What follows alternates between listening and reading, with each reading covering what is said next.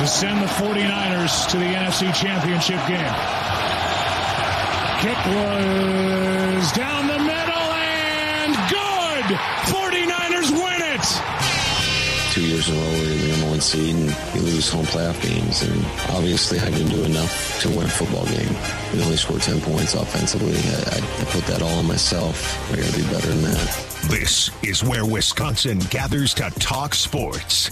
Packers, Brewers, Badgers, Bucks. The Wisco Sports Show is on the air. Here's your host, Grant Bills. This show isn't about me. Okay, we talk about our Wisconsin teams. This isn't the Grant Bills show. This is the Wisco Sports Show.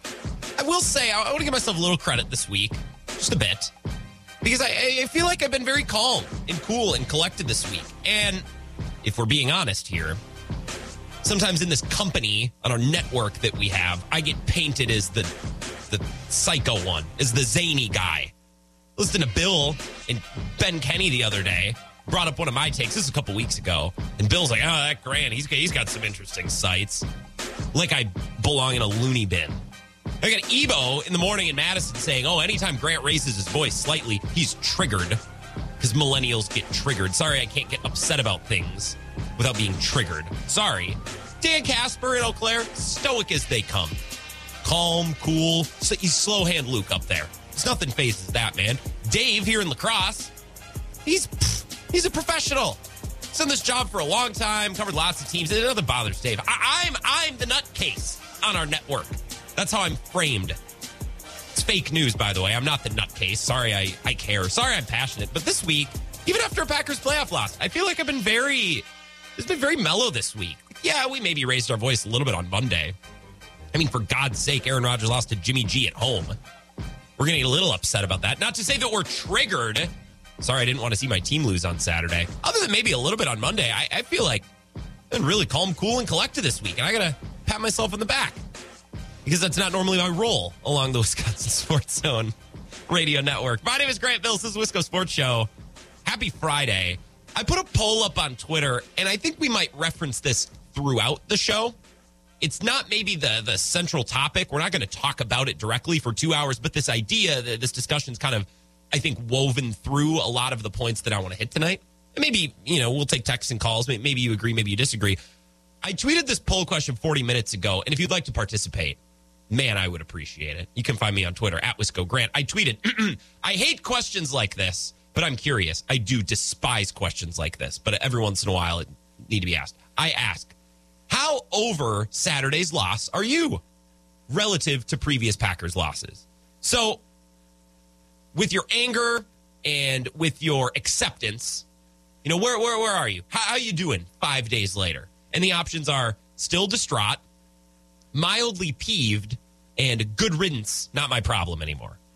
Results are interesting. Majority is mildly peeved, and then we're kind of split at about 25% between good riddance and still distraught. So a lot of people care slightly, and then the other half is split between people who don't care at all and people who care way too much. So vote on that. This idea of the level of anger we have towards Saturday, I think, is going to kind of weave throughout the rest of the show. You can find me on Twitter there, @WiscoGrant. Vote on that poll. You can text and call the show, 608-796-2558. Vikings and the Bears made hires. They are interesting. I want to talk about them. That's coming up in the second half of the show after 5 o'clock. Other than that, it's a lot of Packers. I want to start with the Packers now that we're 5 days removed from, according to my draft board yesterday, the third worst playoff loss of the Aaron Rodgers era. There are 10 of them. Should I pull up my draft board, by the way? I can share it with you. Let me... Oh, God, where did I save this? I was really organized yesterday, but mentally I've moved on. Okay, here it is. So my draft board went as such. I did a draft yesterday with Nate Myhawk of the worst Aaron Rodgers era Packers playoff losses. My board went 2014 Seattle, 2020 Tampa Bay, 2021 San Francisco, 2012 San Francisco, 2015 Arizona, 2019 San Fran, 2016 Atlanta, 2009 Arizona, 2011 New York, and 2013 San Fran. That was my draft board. So according to my draft board, which I put hours of prep into, obviously, we are just days removed, 5 days removed, from the third worst loss of the Aaron Rodgers era in the playoffs. It's not a short list, right? It's a deep pool. It's a very talented draft. A lot of horrendous games. And we're 5 days removed from according to me, the third worst playoff loss of that era. I'm handling this loss a little bit differently than I've handled playoff losses in the past. Like 2014 or 2020, the only 2 games that were above Saturday on my big board. To explain exactly how I feel and to kind of illustrate this, I want to tell you about 2 things that happened to me last night. These are 2 great examples of how I'm dealing with this game. The first thing, number 1, right after the show, right at 6 o'clock, I ran over to the Lacrosse Center, which is newly renovated, by the way. Beautiful. It was the Lacrosse Loggers Winter Baseball Barbecue. Lacrosse Loggers, Northwoods League team, right? Just like the Express or the Mallards or the Moondogs or whatever. Obviously, we all know the Northwoods League. It's a great event. They do it every January. Basically, it's just a celebration of baseball and lacrosse. You hear from the college coaches. You hear from local baseball. Like, they always have the Lacrosse Baseball Hall of Fame, some new inductees. Rick Boyer was honored and celebrated last night, which was really cool. And then they always have a keynote speaker at the end. 2 years ago, it was Andy Haynes. This year, it was Craig Counsell and Damian Miller. Shout out West Salem, right? And that was really interesting, listening to those guys answer questions and talk about their time in Arizona, winning a World Series, but also talking about their playing days even later in their career when they were in Milwaukee, especially Craig Counsell, and now he spoke a little bit on the state of baseball and all these things. So it was just an interesting conversation to listen about. And it's a great event every January. And I'm sitting in the crowd just daydreaming about opening day, hearing Uke on the radio for the first time that microphone cracks in March or in April, whenever opening day is, end of March, early April, when I'm somewhere in there, assuming the lockout doesn't push it back, fingers crossed. I'm dreaming about that day in my head. I'm not really thinking about Saturday. I'm not really thinking about Aaron Rodgers and the Packers. I'm thinking about Brewers baseball. I'm getting excited. I'm letting my mind race a little bit, thinking, hey, can I get away with a 4-day weekend to go to Arizona and take in some games and visit my grandma and maybe do some hiking? That sounds nice. I'm thinking elsewhere. I'm thinking about other things. And that became clear last night. That was thing number 1 that happened to me. Thing number 2, after the Loggers event, it didn't feel so hot. I don't know what I did. If I ate some weird food. I had a little stomach bug earlier this week. I'm trying to get back to normal. I felt a little sick. So I went home, laid down, and I threw on Seinfeld, which I've seen a bunch of times. But now that it's on Netflix, I'm a little bit more quick to just throw it on. Whereas normally if it was on cable, great, I'll have Seinfeld on. But I've seen it so many times already. So the episode is on, and spoiler alert, if you're watching Seinfeld and you don't want me to spoil this for you, this is like one of the few things in Seinfeld I think I can spoil. It's the episode where George kills Susan by buying cheap envelopes. I think it's called The Invitation. We're expecting about 200 guests. And she dies because she's licking the toxic glue. And I forgot about this scene at the very end of the episode where George calls Marissa Tomei, who he loves, and he's been thinking about, obviously. This is the audio from the end of the episode. This is the phone call. Yes, I'd like to speak with Marissa Tomei, please. Marissa, hi, it's George Costanza. I'm the short, funny, quirky, bald man you met a little while ago. Yeah, I was just calling because I wanted you to know that I'm not engaged anymore. Well, she died. Toxic glue from the wedding invitations. Well, we were expecting about 200 people. Yeah. Anyway, I've got the funeral tomorrow, but my weekend is pretty wide open. And, I was wondering... Hello? So this scene is really funny because George didn't want to get married. He's relieved that his fiance died. It's a little black humor, right? So this jumped out to me. Okay, why am I telling you about this? Why am I telling you about a Loggers event and then a scene from a Seinfeld episode? Here's the rub. I'm over this Packers loss. I'm 100% over this loss. I'm sleeping like a baby on melatonin. This game does not bother me at all. I'm not thinking about it. I'm not stressing over it. This is impacting my life 0%. I'm past yelling about them losing in the playoffs. There is zero stress on my mind or my body from Saturday. I am not bothered. I have found inner peace. Just like George, after Susan bites the dust because she's licking cheap envelopes that George wanted to buy. He's going to the funeral the next day, and he's already calling Marissa Tomei like, yeah, I know my wife just died, but I'm over it, whatever. This is not really sticking with me, right? I feel like George. It's like, yeah, I guess the Packers lost on Saturday, but you know what? What are we doing this weekend? I don't care. It's not bothering me, right? I'm over it. I'm past it. I'm thinking about baseball because of this Loggers event I've had. I'm feeling like George, who's dialing up Marissa Tomei in the final scene of a huge episode. A couple of weeks ago, right before the playoff run, quote unquote, I don't know, who had a bigger playoff run in 2020, 2021, by the way, was it, or 2021, 2022. This is the Packers and the Brewers. Both ended before they started. Claws up. Am I right? Right before the Packers playoff run, air quotes, started, we have Bart Winkler on from The Fan. He joins the show from time to time just to BS. And he said a quote that I wrote down. This was weeks ago. And it stuck with me. He said, if the Packers can't get this done, it's not on me. I'm not worrying for their failures anymore. They have everything in front of them. I'm not taking that on. And I wrote that down when he said it. It's in the notes app in my phone. Because when he said that, I was like, you know what? Damn right. We've been doing this. We've been carrying this weight on our shoulders for 10 years now, more than 10 years since they won the Super Bowl. Do it or don't, okay? If you guys can't figure it out at home against a gimpy quarterback that's not that good, against a team that barely made it into the playoffs, that's not on me, okay? And yesterday, Nate Myhawk was on the show. We drafted all of these playoff losses as which one was worst, right? So we're debating 2014 is obviously the worst, but then you can argue, is it the Bucs game, the Niners game, the NFC Championship games versus the division round games, the wild card games? It's all just, it's a huge mess. And we looked back through the last decade, and we were talking about these losses and what they mean and the meaning they've kind of taken on now. And when I talked to Nate yesterday, I compared all these losses to looking back through the albums of your favorite artist, right? Eras and the way that music changes over time. And our guest, Nate, I know he's a diehard Mac Miller fan. Mac is his absolute favorite. So today I was looking at Mac Miller albums, and I was like, oh, yeah, okay, this kind of lines up. So Mac busts onto the scene. He had a mixtape called Kids. He had Blue Slide Park. It's backpack rap. Like, it's high school. Like, there's songs. He's got Senior Skip Day, Nike's on my feet, Kool-Aid and First. I actually have Spotify open. Hold on. Let me see if I can pull one of these up. Like, this is, and I'm going to pull the lyrics up just because these are all explicit versions, and I don't want to, I'm not getting in trouble for that. So, this is, lighthearted. I'm just lighthearted backpack rap. Simple. Awesome, but it's simple. Hey, it's lighthearted. It's bubblegum backpack rap. All right, that's one era. And then we start moving along. You go 3 years down the road, and I'm looking now on Spotify at all his albums. All right, 2013, this is a great example. He has this album called Watching Movies with the Sound Off. He's sitting in the picture on the cover without a shirt on at a dining table. It's very unsettling. It's very odd. It's an awesome album.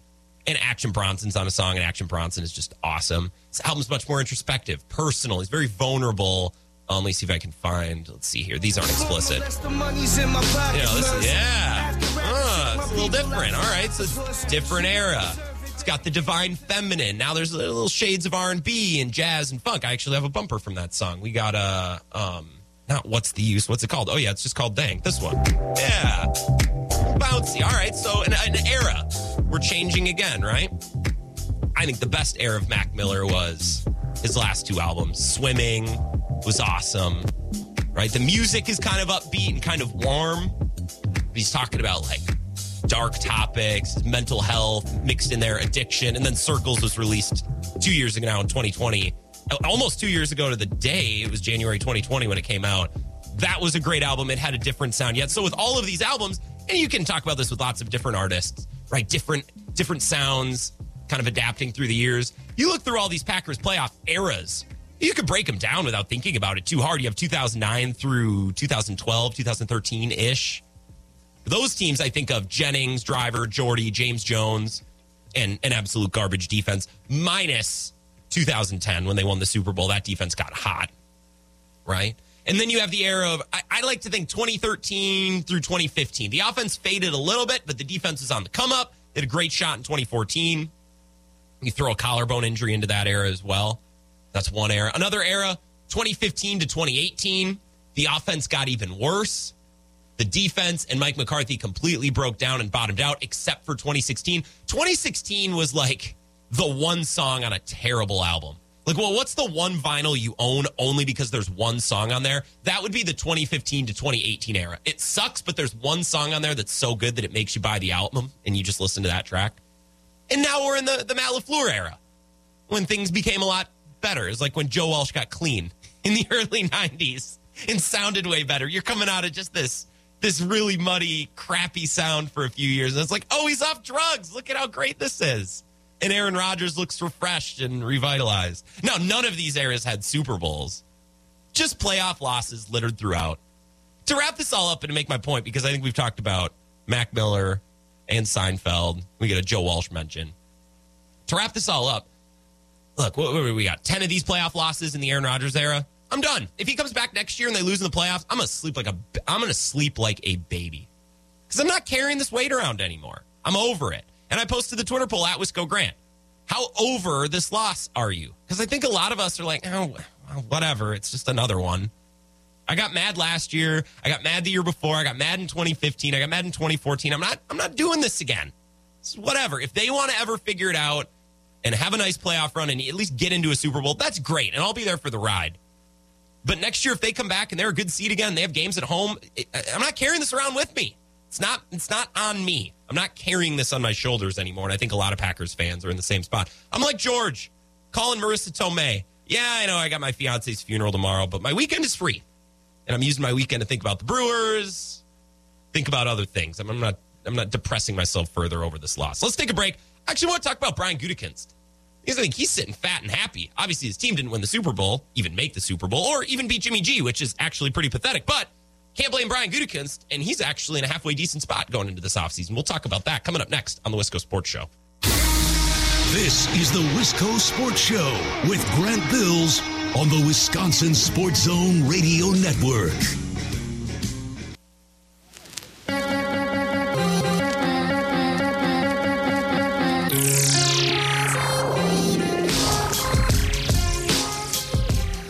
Wisco Sports Show. My name is Grant Bills. Happy Friday. This week has been a trip. We were burying the Packers on Monday, and now I feel like I'm so over talking about that game. Like, I was listening to some shows this morning. They were talking about, well, it was special teams. No, it was Aaron Rodgers. No, it was the defense. And I'm sitting there going, you know what? I don't even care anymore. You think what you want to think. I'm so over that game. I'm past that game. I don't care. Seeing 10 playoff losses now in the Aaron Rodgers era. They all suck. There's no loss in the last 10 years where you look at it and you're like, what are you going to do?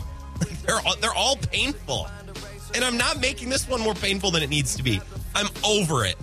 I have a poll question, which I almost never do. You can find it on Twitter. Follow me at Wisco Grant. You can vote on it. How over this game are you? I'm thinking about Brewers offense next year already. That's where I am. I get a text from Rain Man Mike who says, amen, brother.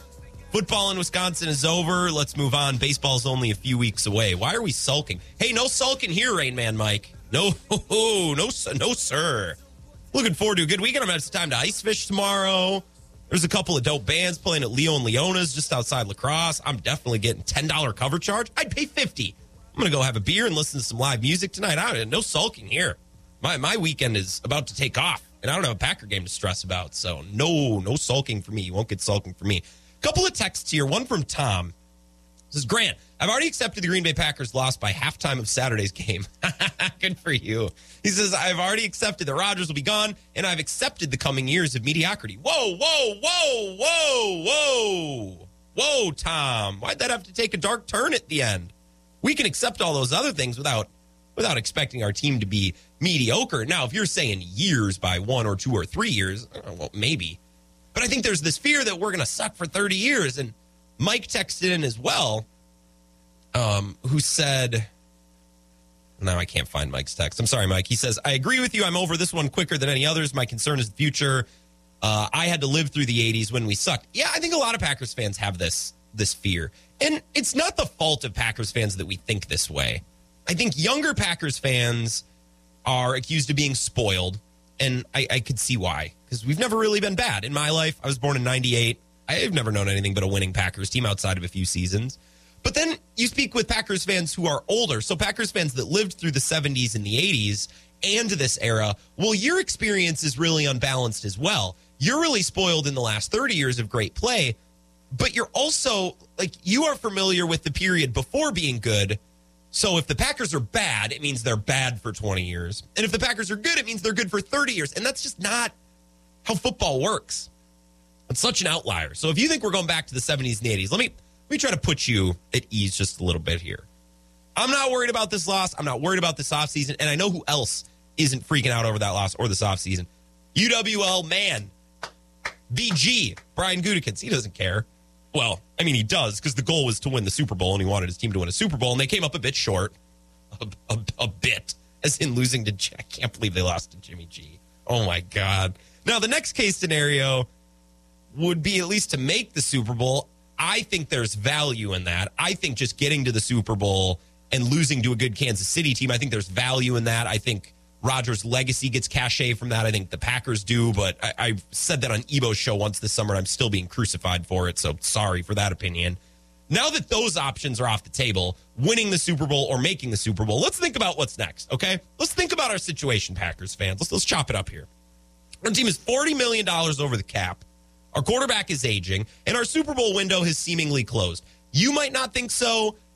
I'm pretty darn sure it's closed. Maybe something wild could happen next year, maybe, but I think it's done. Given those circumstances, which are pretty bleak, I actually think we're doing okay. Let me put it this way: for a team that's $40 million over the cap, has an aging quarterback, and a closed Super Bowl window, I think Green Bay is in about as good of a spot as you can be in. Here's why, and I said this the other day. I'm going to reiterate. There's really 3 avenues for the Packers here, and none of them are that bad. Now, some are better than others, but none of these are a catastrophe. Probably the worst case scenario would be that Rodgers retires. Now, think of the positives that come along with that, right? He's got egg on his face because Jimmy G sent him into retirement. Yikes. The Packers did their job. Rodgers didn't do his job, so he's frustrated and he retires. We will be able to live our lives as Packers fans knowing, hey, we didn't shortchange Aaron Rodgers, at least not at the end, right? And all that money comes off the books, which helps for the future. And it makes things clean. It makes things simple. And for legacy reasons, it's cleaner for both sides. It's better for both sides. Now, it sucks because the Packers don't get anything from him, whether it be compensation in a trade or, quarterback play next year. But it's still not the end of the world. I think another possibility would be that they trade him. Now, they lose their MVP quarterback, but it's an amicable breakup, which is good. Very similar to what happened with Stafford and the Lions. I don't think there's any ill will there, right? You get a pile in return, and you start rebuilding your and I don't even want to say rebuild. You get more talent. You get more for Rodgers. That's better than New Orleans did for Drew Brees. That's better than Pittsburgh does for Big Ben, who just retired. So losing an aging quarterback, the Packers would be doing it in the best possible way. And the other outcome would be Rodgers stays in Green Bay, and he's the reigning back-to-back MVP. And he's playing at a high level in a winnable division. I don't think they're going to win a Super Bowl with him, but what the hell? The NFC isn't very good. Who knows? I guess weirder things have happened. So of those 3 options, there really isn't a catastrophic option here. There's really nothing that bad. And I think Packers fans, your fear is Rodgers leaves one way or another via retirement or through a trade. We're left with Jordan Love, and Jordan Love is bad. Oh, and he's bad. He's not just bad. He's bad. And now we're thinking of the 70s and the 80s. Here we go. The dark ages, 30 years at a time. I don't think that way. I believe Brian Gutekunst to be a very smart GM. And I think the Packers are a very smartly run organization. I think Matt LaFleur is a very good coach. That doesn't mean they're going to take Jordan Love and make the playoffs next year. That does mean that the Packers are well run enough and smart enough to sit back and say, okay, here's what we're going to do. We're going to go into the year with Jordan Love as a starter. Maybe we bring in somebody viable to have a quarterback competition, and I say that in air quotes. But Jordan Love's the guy. Maybe we bring in I don't know, but bring in Marcus Mariota. Who even cares? And he can be a backup, okay, whatever. So Jordan Love's your starter. You go into the year, and one of 2 things happen. You realize that Jordan Love is good. Awesome. He's your guy. You got your quarterback, right? Adapt thusly. Build your team thusly. Go forward thusly. Or you realize that Jordan Love is mediocre or bad. At that point, you realize, okay, he's not the guy, and we can build our team thusly. Maybe, just maybe, you start thinking, okay, well, what are some aging guys that we can trade? Doesn't mean trade everyone. Who are some aging guys that won't be of use to us in a year or 2? Maybe Bakhtiari fits that bill. Maybe. Again, I'm not saying they should trade Bakhtiari. I'm just thinking about it. Think of 2 or 3 really expensive players that you could then trade. Now, your team is losing games, but the top of the pay scale, your best players are now Jair Alexander, who's just coming into his prime, Rashawn Gary, who's just coming into his prime, Kenny Clark, who's in his prime, right? Darnell Savage, who's coming into his prime, Eric Stokes, who's coming into his prime. Now, on offense, you'll have some rebuilding to do, but Elton Jenkins is there. I love how the Packers draft offensive linemen. If Matt LaFleur is smart, he will make Adam Stenavich his offensive coordinator, pay him as much as possible to keep him. Okay. So now the Packers have offloaded the crap. They have gotten younger. Now the top of their team is fresh. It's new. It's the next wave. You get a bunch in return for Aaron Rodgers, or you lose a bunch of games because Jordan Love sucks, and then you get your next guy, and you rebuild your team. The NFL is designed to help bad teams. So if Jordan Love is bad, fine. That helps you get good again faster. And if Jordan Love is great, all the better. Excellent. Amazing. Awesome. You just keep on going. This isn't that bad. There isn't an outcome that ends with 10 years of losing or 15 years of losing unless the Packers just go completely stupid and they forget how to manage an organization, right? And I don't see that happening. Let's take a break. I see we have some texts. Shoot me a text. Give me a call, 608-796-2558. Tweet me out, Wisco Grant. You can vote on the poll there as well. Wisco Sports Show, talking Packers, more in 5 minutes. This is the Wisco Sports Show with Grant Bills on the Wisconsin Sports Zone Radio Network.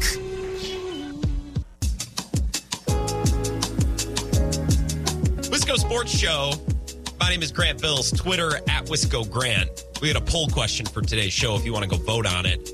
In the second half of the show, the 5 o'clock hour, I want to talk about some new hires. Vikings got their GM. Bears got their coach. I have some thoughts on both. I think they're both interesting points of conversation. I also want to talk a little bit more about Nathaniel Hackett. He's going to Denver. Tim in Menominee, this is my favorite text of the week. It says, usually you have to win something before your coaching staff gets rated. Somehow the Packers managed to pull that off. Tim, that made me laugh. Yeah, normally you do have to win something. Like the Chiefs, they lost their VP of football operations, the number 2 to Brett Veach, to go be the GM of Chicago. They won some Super Bowls, right? They won a Super Bowl the other year. Made a couple. No, the Packers, they lose all their coaches and don't even make the championship round. They can't beat Jimmy G. Oh my God. I'm trying to spread some optimism into the offseason. Now, this last weekend, there's no spreading optimism to that game, and I won't do it. I said that I'm over this game. It's not weighing me down. Look, I'm going to be clear about this game, though. I mean, that was a catastrophe. That was a nightmare. That's embarrassing. That should be embarrassing for the Packers and Aaron Rodgers, especially. He didn't really do anything in that game. And I've heard on other shows, well, if A.J. Dillon doesn't get hurt, okay, but he's your second-string running back. Like, good God, it's the divisional round. You get a 4-time MVP quarterback, 2 years in a row now MVP. Like, you can overcome your backup running back getting hurt. Well, if just Josiah DeGuara doesn't drop that pass, yeah, okay. You remember when Brett Swain dropped a pass in Super Bowl 45 and they just overcame it? Or Jordy Nelson dropped a pass? Maybe the most amazing part of that Super Bowl is Aaron Rodgers trusted someone named Brett Swain with the ball. Man, maybe we didn't appreciate that enough at the time. Like, I hear a lot of hosts, and I see people on social media this week trying to rationalize that loss. It's like, nah, it's bad. It's not as simple as, well, if Kevin King doesn't give up this touchdown. No, there's a lot more to this one. Saturday's game's terrible. I do, however, want to spread some positivity about the offseason. And if you'd like to join me to talk about what comes next, or if you want to talk about Saturday too, whatever, fair game. We're just talking Packers. Give me a call, 608-796-2558. Oh, I was just about to take your call. Why are you hanging up? If you're in line on hold, stay in line. You just got to let me come back from break and kind of set the scene before I come to you. Give me a call back, 608-796-2558. Talking about why this isn't going to be the 70s and the 80s, or it doesn't need to be the 70s and the 80s. A lot of Packers fans are scared of that, and you just shouldn't be. You shouldn't be at all. Josh is in Eau Claire. Josh, happy Friday. Welcome to the show. What's up? Hey, I just figured I'd give you a shout to see if you'd seen that the Packers coaching staff gets to coach the Pro Bowl. Yeah, to be honest, that's more embarrassing to me than it is an accomplishment. Like, good for LaFleur if that's something he wants to do, but I saw that and I'm like, I'd rather not. I'd rather not. Teams is kind of what I'm really excited to tune in for. The Pro Bowl? Do you watch the Pro Bowl, Josh? The Pro Bowl specialty? No, I don't. It's a glorified scrimmage. I just find it kind of humorous that our Pro Bowl special teams coach, Mo Drayton, will be there. Unless something drastically changes. But the irony there is pretty good. By the way, and I haven't brought this up this week because I thought this was a foregone conclusion, but maybe it's not, and maybe I do have to say it. I thought this goes without saying. Is Mo Drayton sticking around? Why was he not fired the next day? Like, this is bizarre. it scares the life out of me. And you're watching some of these other teams, like the Bears, are looking at the guy who served as the Raiders head coach. They're looking at him as a special teams coordinator. Rich Bisaccia, why can't we get some of these guys? Yeah, and then the old Bears special teams coach, who seemed like the Bears always seemed like they had a pretty good special teams unit. He's, I think, going to the Panthers or something. So, like, these guys that are good special teams coordinators that we could bring in to hopefully revive that area of our coaches' room are all signing elsewhere, and we're going to be left with Mo Drayton again, it looks like. Yeah, see, here's the thing. I agree that it's not all on the coach. Like, Isaac Yadam was on Twitter saying, it's on execution, it's not on Mo Drayton. Yeah, but it is a little bit, and I don't want him back. I don't like him. It was a failure from the beginning. It never worked. I never liked what he was saying in press conferences. It never jived with me. Just rip the Band-Aid off, go in a new direction. Even if you don't think it's Mo Drayton's fault, I don't care. He needs to go. Yeah, you need to see improvement, and there was not any improvement. Yeah. Oh, God. Well, thank you for bringing up. We needed this, by the way, Josh. I failed to mention this, and I appreciate you calling in and reminding us that, yes, we will be well represented in the Pro Bowl. Thank God. Yeah. All right. Thanks. Yeah. Have a good night. That's Josh in Eau Claire. The freaking Pro Bowl. I saw that announcement today. Titans fans have got to be feeling the same way because Mike Vrabel's coaching the AFC, or do they draft teams? You know what? I don't care. Why am I asking? I don't care. I don't care. Let's talk about the offseason. Matt LaFleur will have a little time to coach the Pro Bowl, and then we'll get on to the offseason. Matt LaFleur. I mean, of all the people to blame for this season coming up short going into next year, Brian Gutekunst is last on the list, right? Like, you would blame Rodgers, maybe blame the receiving. I don't even want to blame the receiving core. I'd blame Rodgers. I'd blame the special teams. Maybe a little bit of Matt LaFleur, just because it's 3 times this has happened now. Some of that has to at least fall on the head coach, obviously. You could probably blame the guy who runs the sledding hill in Titletown. And then at the very bottom of the list, after you get to everyone else, you can get to Brian Gutekunst, who did a great job this year, putting together a roster that would have been impressive if it came together not under salary cap constraints. And it did. He put together an amazing roster under salary cap constraints and then kept it going into the season. Brought in Rasul Douglas, Whitney Merciless, found these guys in the middle of the season. This is the guy that's in charge of things moving forward. This is the guy pulling the strings and pushing the buttons with this draft, with how they handle things this offseason. That's something to be optimistic about, Packers fans. Let's keep a little optimism. This isn't the 80s when, well, I don't know who was running the team in the 80s, but they were obviously a bozo. Chad is in Sun Prairie. Chad, welcome to the show. What's up? Lindy Infante. There you go. Thank you. And his son. Lindy Infante. Thank you. Thank you for that. Yeah, that was, and Forrest Gregg, I think, was in there. You had Bart Starr for a little bit of it. Yeah, it was good. Yeah. Good stuff. Yeah. Well, they were playing games in Milwaukee, too, right? They were moving around, and like nothing about the 70s and the 80s was good. It's not like the organization was ran well and the football just couldn't get off the ground. It was all a mess. Yeah, I mean, it was partly. Yeah. I mean, free agency definitely changed those things. For sure. Because remember, until that point, it was hard to get anybody to come to Green Bay. Yeah, I agree with you there. Reggie White and free agency changed all that for sure, yeah. I mean, at the time Reggie White was signed, he was the biggest free agent in the history of the NFL. Yeah. Oh, God, that was electric. I wish I would have been around for that. That was like the first time LeBron changed teams. You were negative 5 years in your father's... Yes. Yeah, that was a good place to end that. It's a good place to end that sentence. Chad, what do you think about the offseason? How you feeling now? It's been 5 days since that loss.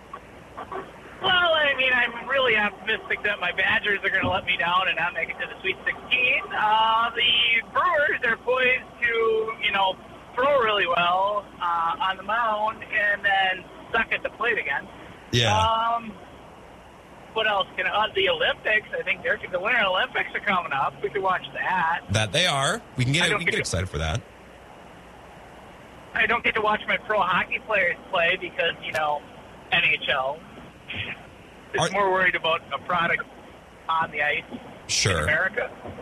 Yeah. America first, right, Chad? America first. Our sports first. Dollars first. That too. All the players, well, the sad part is the players wanted it and the fans wanted to see it. Yeah. So I don't understand. Bettman is the worst. If he didn't have Goodell just being this big godfather and kind of just doing what he wanted to, Bettman would be easily the worst commissioner in pro sports. Well, we got Rob Manfred too. Don't forget about him. Manfred's actually pretty decent. Like some of the moves and things he's done to them. Really? Oh, you really don't agree?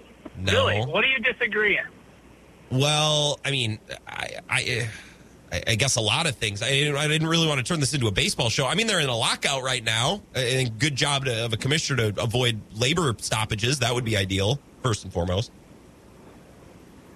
So remember, like, nobody could bumble as bad as Selig did. Yeah, well, maybe it's just a baseball thing. Maybe whoever the commissioner of baseball is. Selig did good things, though. I don't know. I've never been impressed with Rob Manfred. It's interesting. Interesting take. I've never been a Bud Selig guy, and I'm a diehard Brewers fan. Like, clearly, he did a lot to the Brewers. He was the reason they never left, but as a commissioner, like, he kind of bumbled a few things. Yeah. The Marshall report, for instance, like, they should have just said, going forward, we're going to be clean. And instead, they kind of, now, because of it, this week, we got Poppy in the Hall of Fame who tested positive, but allegedly didn't test positive because they should have never released the report. Yeah. And then you got people not in there, like Barry Bonds and Roger Clemens, which, again, who cares? They still had to throw and hit the ball. Oh, yeah.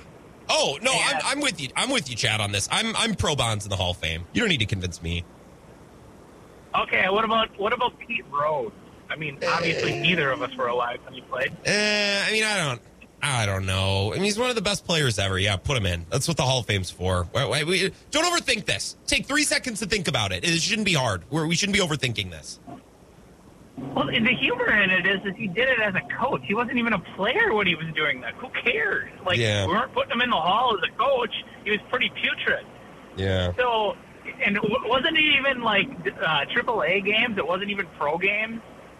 Yeah, see, I don't know. And this is where I feel like this conversation has to come to a natural end. I do have one thing I want to say on Barry Bonds, and for that, I appreciate you, Chad, for putting this up on the tee, but I got to let you go. I got to get to a break and then to Mike Clemens.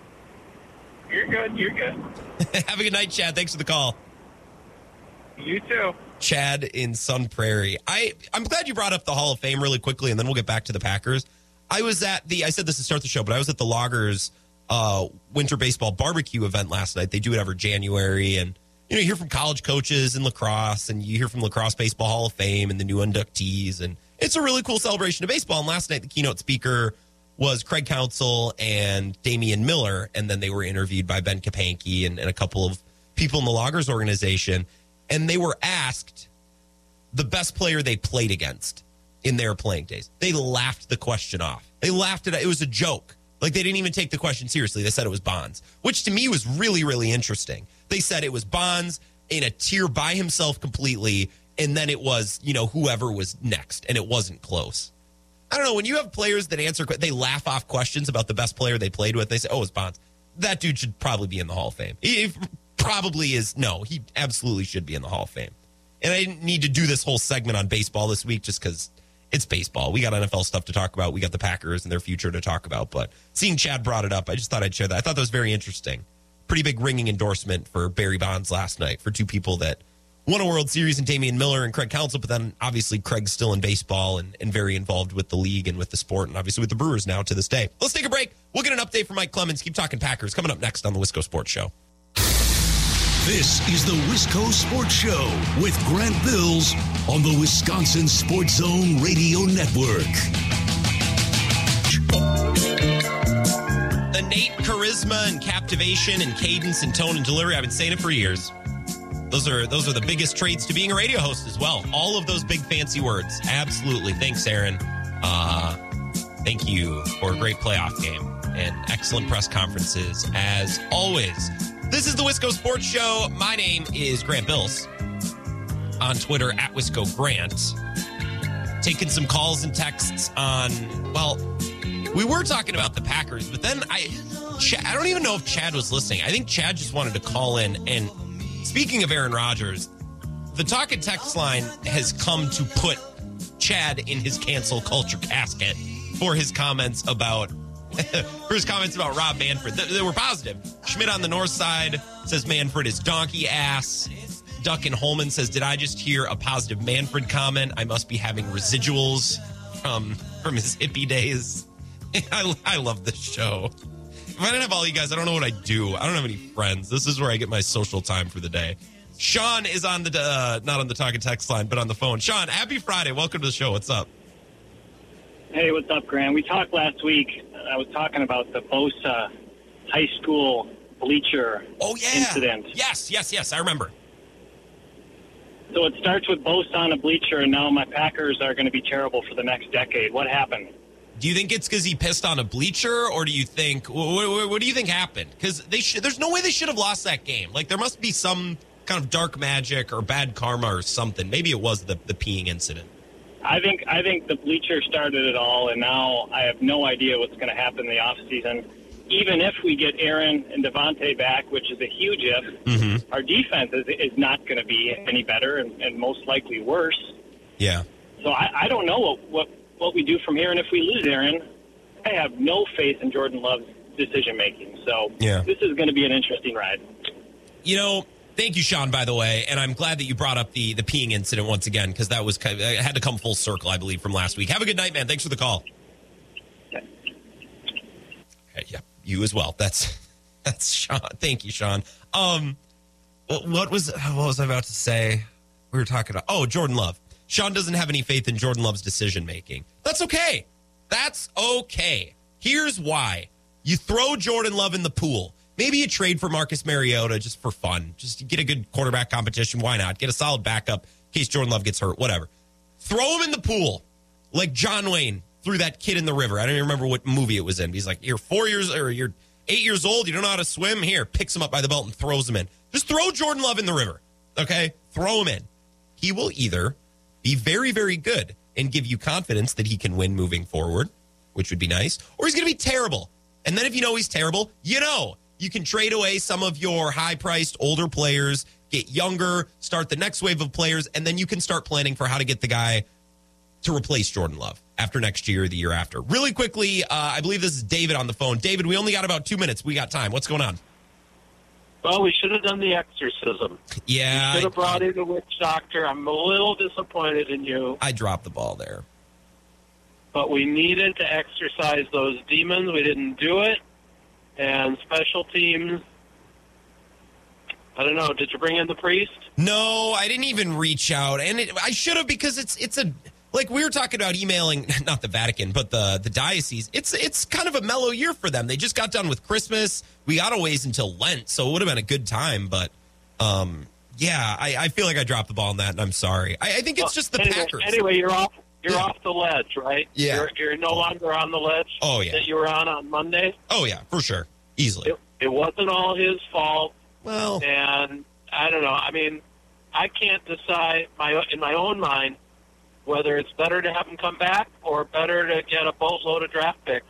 If there's a bidding war for Rodgers, that could set us up for the next decade. Do you remember the big trade for the running back from Minnesota going to Dallas? Which one? Was the kid from Georgia, Herschel Walker. Oh, yep.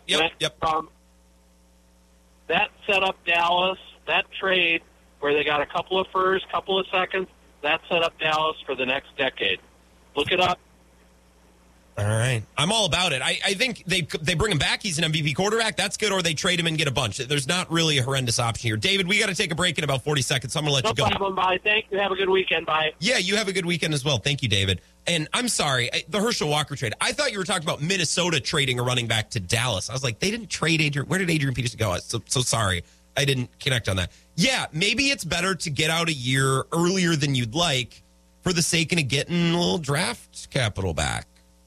No, they're not going to win a Super Bowl with them. If they didn't do it this year, I just don't think it's going to happen. And maybe it's just because they're the Packers and they just get in their own way. Maybe it is an exorcism thing. Because other teams don't lose like this for 10 straight years. You have to try to lose like this for 10 straight years. You know what I mean? So maybe it's just the Packers and Rodgers and this combination, and they need to kill this combo and start working on the next one. And if Jordan Love's not the answer, that's fine. That doesn't mean they're going to suck for 30 years. Let's all get off of that ledge. Like David told me to get off the ledge on Monday, although it was mostly Aaron Rodgers' fault. I'm still firmly in belief of that. Let's take a break. Get an update from Zach Heilprin. Back in 2 minutes.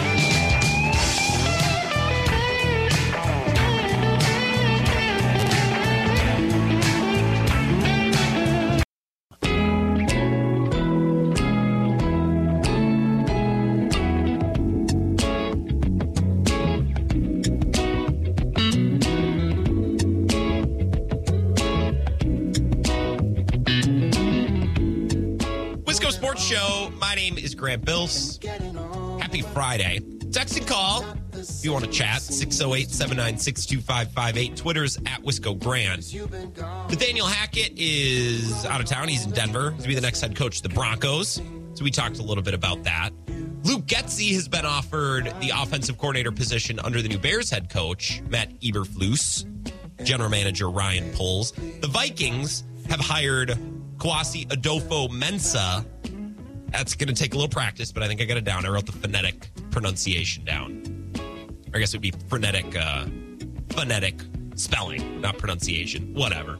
Vikings are still looking for their head coach. I want to talk about some of these hires and obviously tied in with the Packers because this is going to be the division that the Packers, if they want to continue to make the playoffs, even without Aaron Rodgers, they need to continue to best the Vikings, the Bears, and I guess the Lions, which is the team we really haven't talked about at all since the regular season wrapped up, which I guess makes sense. They haven't hired or fired anyone. They didn't make the postseason.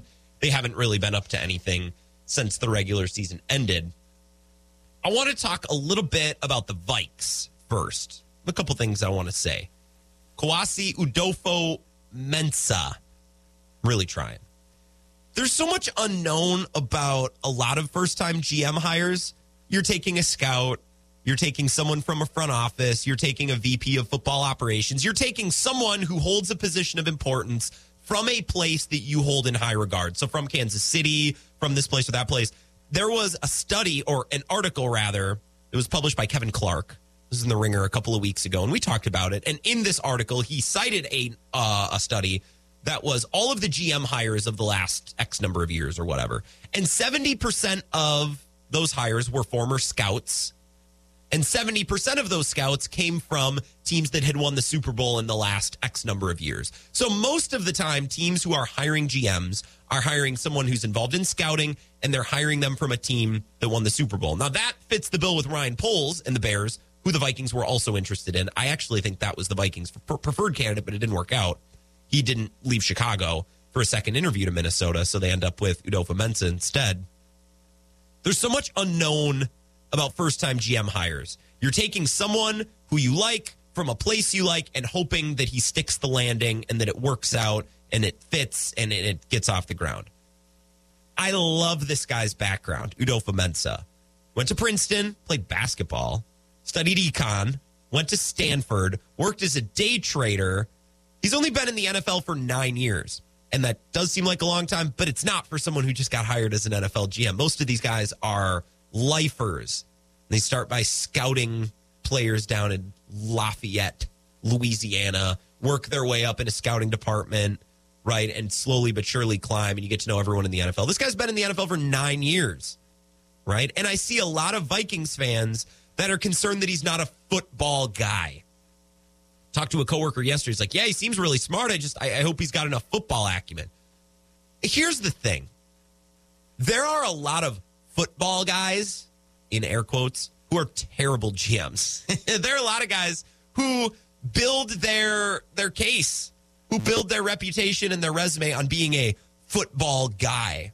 I'd say Dave Gettleman in New York was one who was just retired, quote unquote. The Giants were going to fire him. They gave him a chance to retire. I don't know why, because he was terrible. That was a football guy, and he was bad. There's a lot of guys who are hired as football guys from a scouting perspective or even as a former coach, a former player. Football guys that don't work out. Most GMs don't work out. Most hirings are really bad. They don't last very long. There are a lot of football guys who are terrible at being a GM. I don't think being a football guy is a precursor to being a successful GM. Think outside the box a little bit. Think outside the box. The criticism is that Adofo-Mensah isn't some expert on player evaluation or this, that, or the other thing. He, in interviews, has actually spoke on that like it's an advantage. Here he is talking about his lack of football acumen, of which he has plenty, but maybe less experience than some other guys who would be up for a GM job. This is him talking about his quote-unquote lack of acumen, and I think this is perfectly stated. About my ability to be a football evaluator, look, I came up unconventionally, but I think that my background was a positive because I didn't have any preconceived notions or bias. So when I sat in a room with the great evaluators that I've been around in San Francisco, I just took everything they told me. I tried to find the intuition behind it. I ask why a lot. You'll find that about me. I want to know even the most simple question that you might think is simple. I'm building kind of the complex bridge that'll get me somewhere complex. And so I got to be around some incredible people, and I'm not going to go on the epic shout out like I did in my first quote, but just there's some incredible evaluators I've been around, and I've asked them how they saw the game, and it's kind of shaped how I've seen the game. I've got friends in the league that, you know, are talented. Again, I will pick every person's brain, and you find some amazing knowledge from everywhere in this league. So I would say that that's where my evaluation base comes from. And then second, my job isn't necessarily going to be to say that this guy is, you know, necessarily a more talented player. We have other people to do that in this building. My job is going to be another person who knows enough about everybody's kind of point of view to come together and make a good decision. And that's where I see my role, and that's where I see a lot of my value. I have my perspective, and I'll bring that to the table, but I also have an appreciation for everybody else's perspective, not only for my time in San Francisco, but also my time as a trader. To be honest, there's a lot of people who win a lot of different ways, and you come to appreciate that. At the end of the day, you're just trying to make better decisions, and that's kind of the basis of where I'll approach this job from. So, first of all, isn't that brilliant? Right? Saying, well, I'm not maybe the expert on some things that others are, but that's an advantage because I'm always having an open mind. I'm always deferring to people who may know more, and I'm always learning. I think people that have this mindset do really well in life. I can think of two examples, and these aren't examples that I prepped. I don't have any notes written down on this. I played this clip, and these are two things I thought of. That was a minute 37 left, or a minute 37 long. That clip was, I thought of two examples. One, I was watching an interview the other night with Jason Alexander. It was the Archive of American Television, and he's talking about Larry David because I've been on a curb kick a little bit, and I've just been intrigued by Larry David and kind of the process with which he creates. And George's character on Seinfeld was just kind of modeled. That was Larry, right? He was writing himself in all of those situations, including when he was a writer on Saturday Night Live, cusses everyone out, quits, and then realizes, oh my God, what have I done? And then just goes into work on Monday. I was kidding, which is what George does with the Yankees and Seinfeld, right? So that plays out in the show. But Jason Alexander was talking about Larry David as this individual who had two sides to him. One side was abrasive and cocky and confident and truly believed that everything that he said and did was right and you couldn't tell him otherwise. He had the utmost confidence and belief in himself. But on the other hand, always like self-deprecating. All like those two things aren't supposed to coexist, right? So you need to have the utmost confidence in your ability to pull something off, to execute something, to know something. But on the other hand, also, do I know this? Actually, I'm not sure. Is that a thing? Right? You need to be willing to learn and listen to others while also believing in yourself. And I think Adolfo-Mensa maybe fits that bill. It made me think of Larry David a little bit. I also have a friend who moved to Montana, and I went to visit him. I go to visit him in the summers. He moved out there to work at a fly shop. He moved out there as a seasoned fly fisherman enough, but moving to a brand new area of the country, different water, different equipment, different fish, different everything, right? So me and him, we would fly fish together in high school and in our college years, but once you get out there, it's a different world. And he just moved out there, was working at a shop, and has to learn all of this for the first time. And when I've gone out and visited him and all of the other people that work at this shop, there's probably, 20, 30, maybe 40 tops people that work there. It's a big outfit. I think it's the biggest on this river. And it was interesting hanging out with my buddy and then interacting with all of the other people who worked at this shop because they come from all over the country. And there's a bunch of them from the Twin Cities. And there was someone from, I don't know if it was Edina or Minnetonka. I think there was someone from Hudson.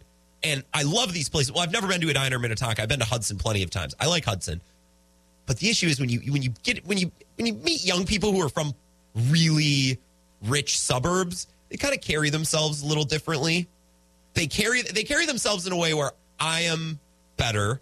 I know what's going on. I am an expert. Don't tell me what to do. So when I am, like, we went out to the bar or whatever, and I got to meet a bunch of his coworkers, I'm just the observant person that I am. I'm watching all of these people, and I'm thinking, okay, so my buddy thinks he's an idiot. And he would tell you that. We're very similar in that way, right? He thinks, I don't know anything. I'm the new guy out here. I'm here to learn. I'm here to soak it all in. When in truth, he knows more about fly fishing than 98% of people on the planet, right? But that combination of mindsets where You're always trying to learn. You're always admitting that you don't know things. You're always trying to get better and listening to experts, right? That's how you succeed. And I'm looking at his coworkers and realizing, okay, that guy thinks he's the greatest thing since sliced bread. He's not going to get anywhere because he's never going to learn. He's stuck in his mindset. And every time I go out there to visit and I hang out at the shop and I get to see his coworkers and we go fishing, I think, okay, if my buddy lives out here for any length of time, he's going to be one of the people running this river before too long because he's got the perfect mindset for it. It's the learning mindset, the mindset of, I don't know anything, and I'm always trying to learn. I have an open mind. When in truth, he knows a ton, right? But you don't carry yourself that way. You don't act that way. That's what I think of when I listen to this Vikings GM speak. Someone who's brilliant, who went to Stanford, who went to Princeton, who was a day trader, right? But still carries himself with this attitude of, oh, I don't know, I'm just here to learn. That is a wicked, dangerous combination. That's how you succeed. That was Larry David. That's my buddy who lives out west. That's what I think of the Vikings GM as well. And I think it's a pretty cool combination. If I was a Vikings fan, I'd feel pretty good about it. Let's take a break. We'll wrap up talking about the new Bears head coach. I have a couple of thoughts, and then we'll say goodbye for the week. Final segment of the Wisco Sports Show coming up next. This is the Wisco Sports Show with Grant Bills on the Wisconsin Sports Zone Radio Network. The other thing about Larry that was so remarkable to me, I'd never seen anybody balance these things, was Larry carried, I don't know if he still does, but carried both an incredible sense of worthlessness, that he was just a horrible, useless, untalented, unattractive human being, alongside the most overinflated ego, that everything he said and did was of the utmost importance and significance and value, and that everything else was diminished in comparison. But those two things were side by side in the same package. So he could be declarative and abrasive in 1 second and then turn around and go, too much? I'm an idiot. That's Jason Alexander. That's what I was talking about. I found the clip. That's a really good balance of things to have, right? Confidence in yourself. You know that you're smart and you know that you're worthwhile, but also, like, you kind of need to think you're an idiot because you need to be willing to learn and listen to others. That's what I think of when I think of this new Vikings GM. Went to Princeton, went to Stanford, worked as a day trader. He's brilliant. But on the other hand, in interviews I listened to him, he's like, well, I'm trying to learn all the time. That's why the NFL is so great, all these experts. And I go in with an open mind and I can talk to all these people and better myself. That's a great combination. I thought of Larry David, a couple of other examples. This is the Wisco Sports Show. Last couple of minutes, I wanted to talk briefly about the new Bears head coach, Matt Eberflus. He came from the Colts, defensive coordinator under Frank Reich. Because it's a divisional rival of the Packers, but also because he's trying to poach Luke Getsy as his offensive coordinator, which is significant. Because with a young quarterback in Justin Fields and an offense that really couldn't get off the ground under Matt Nagy ever, but especially under Justin Fields this season, the offensive coordinator position is now paramount because the Bears hiring a defensive-minded head coach. You got to nail the OC. That's a tough needle to thread. You both, hiring a defensive-minded head coach, you both need a coach that will connect with the quarterback. And I doubt that Eberflus will have an issue with that. He worked under Frank Reich, who was probably the reason Carson Wentz played so well and was going to win an MVP and maybe a Super Bowl. And then he worked with Nick Foles, gets the head coaching job. He's seen a head coach connect with a quarterback before. I don't think Eberflus will struggle with that. I also don't think he'll struggle to get an offensive coordinator because Eberflus has been through the hiring cycle before. He understands how this game is played. He's probably, in his mind, the last couple of years been picturing, if I were to get a job, how would I assemble my staff? Luke Getsy is obviously someone he really wants. Also, he's a name who's reputable. If you come off the Frank Reich tree, quote unquote, there's prestige there, right? There's a resume there. He's done things and won games with quarterbacks that are far from superstars, like Carson Wentz, both in Philly and in Indy, Jacoby Brissett, right? Whoever, Phillip Rivers, aging Phillip Rivers. If I'm an offensive coordinator, I might not want to go work for Mike Zimmer. Little abrasive, quick to throw me under the bus. I think I'm going to be a little bit more willing to go work for a guy like Matt Eberflus. Has it figured out, stable situation. He comes from a situation where he's seen this. He will be able to connect with the quarterback, which is something Zimmer could never do. I don't know if Nagy could or couldn't. I don't know. I still don't know what happened with Nagy. It's a very weird situation. I think the Bears are going to be okay with Eberflus. I'm surprised they went defensive, but then again, that's typical what the Bears do. But if they were going to go defensive, I think they made a good choice. Have an excellent weekend. I'm going to do some ice fishing. I'm very much looking forward to it. We'll be back on Monday to talk about the championship round and whatever's going on next with the Packers. Talk to you then.